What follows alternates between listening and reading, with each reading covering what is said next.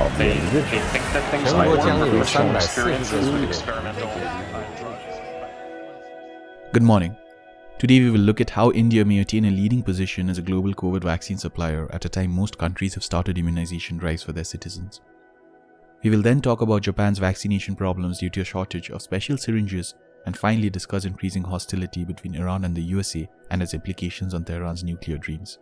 Today is Friday, the 19th of February. I am Arunava and you're listening to the Leader's Brief by Ego Monk.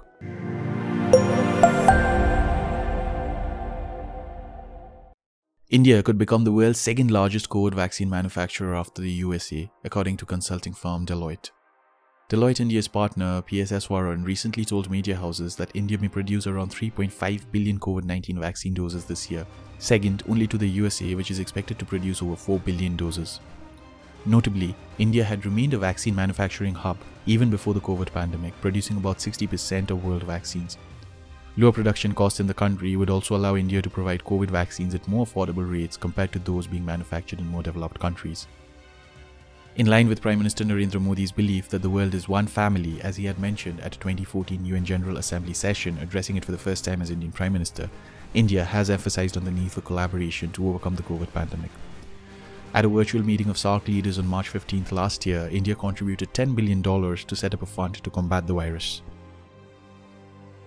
Since its vaccines were approved in the country, India has rolled out over 23 million doses to 20 nations around the world, both as grants and commercial supplies. More batches are expected to be sent to poorer economies in Africa and Latin America. Developed economies too are turning towards India for their vaccine supplies. According to news agency ANI, India is also expected to supply home-manufactured vaccines to Canada following a personal request from Prime Minister Justin Trudeau.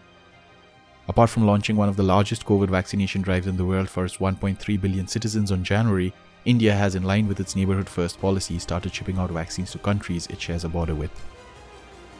Bhutan and the Maldives received the first batch exported from India on January 20th. While Bhutan received 150,000 doses, India sent 100,000 jabs to the Maldives.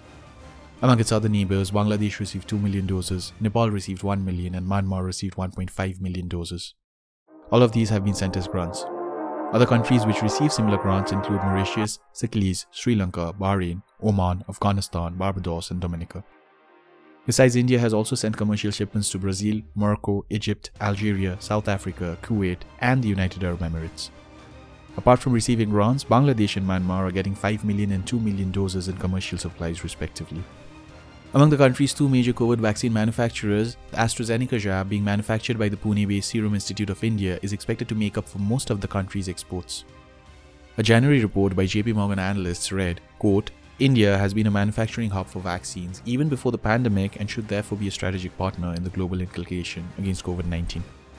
India's other major vaccine manufacturer, Bharat Biotech, is also rapidly expanding its vaccine manufacturing capabilities. The country's External Affairs Ministry spokesperson, Anurag Srivastava, told a press conference, quote, We will continue to take forward the global vaccine supply initiative and cover more countries in a phased manner. In the coming weeks, vaccines will be supplied to more countries in Africa, Latin America, the Caribbean community, and Pacific Island states. End quote.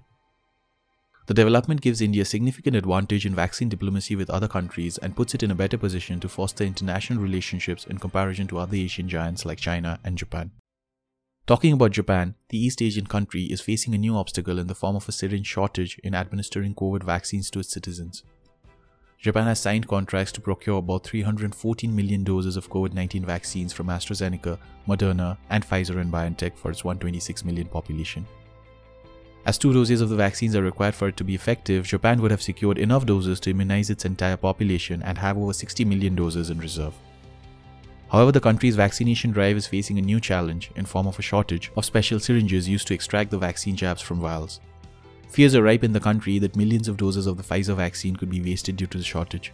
Japan has secured 144 million shots of the Pfizer jab. The country's health minister, Norihisa Tamura, said that the country will use all the syringes they have that can draw 6 doses, but it will, of course, not be enough as more shots are administered. Without special syringes, clinics in the country will be able to draw only 5 shots per vial that could result in the losses of over 20 million doses. Japan's Chief Cabinet Secretary, Katsunobu Kato, said that the country is trying to secure these special syringes but did not specify any further details. While a lack of such syringes would slow down Japan's vaccine rollout, the country is expected to be able to revoke emergency shutdowns in most of its cities in coming weeks.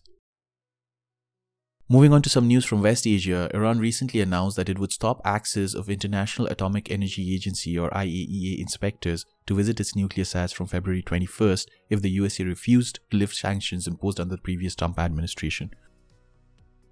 Iran's new legislation that will allow Tehran to accelerate nuclear enrichment activities and end its commitments under the Non-Proliferation Treaty came as the USA announced it had sold 1.116 million barrels of Iranian fuel seized under its sanctions program last year. The US's Department of Justice has also filed a forfeiture complaint at a US district court to detain the Achilleas, a separate oil tanker it believes is in violation of sanctions. Iran has labeled the US move as an act of piracy, saying that the shipment did not belong to the Iranian government. Relations between Tehran and Washington has remained tense since the USA under President Donald Trump withdrew from the Joint Comprehensive Plan of Action, popularly known as the Iran Nuclear Deal in 2018, and reimposed sanctions banning investment on Iranian oil. The fresh sanctions had hit Iran's oil production and reduced it by over 1 million barrels per day. US President Joe Biden, who assumed office in January this year, has said that while he is willing to re-engage in talks with Iran, the USA will not offer sanctions relief to bring Iran to the negotiating table. Recent IAEA reports have suggested Iran has actively been enriching uranium above permissible limits, and Mr. Biden's presidency appears to be facing a major threat on its policies in West Asia due to Iran's nuclear ambitions. That is all for today. Thank you for listening. We will be back on Monday with more happenings from around the world. Tune into Egomong to stay updated on the latest happenings and their impact on global trade, technology, and innovation. Egomong helps you make sense of change. We are a global intelligence platform delivering asymmetric outcomes by bringing organizations closer to the communities they want to serve and the leaders they wish to influence. Visit our website insights.egomong.com, that is insights.egomonk.com, to subscribe and make better and faster decisions today. If you wish to collaborate with us, then please email us at contact@egomong.com.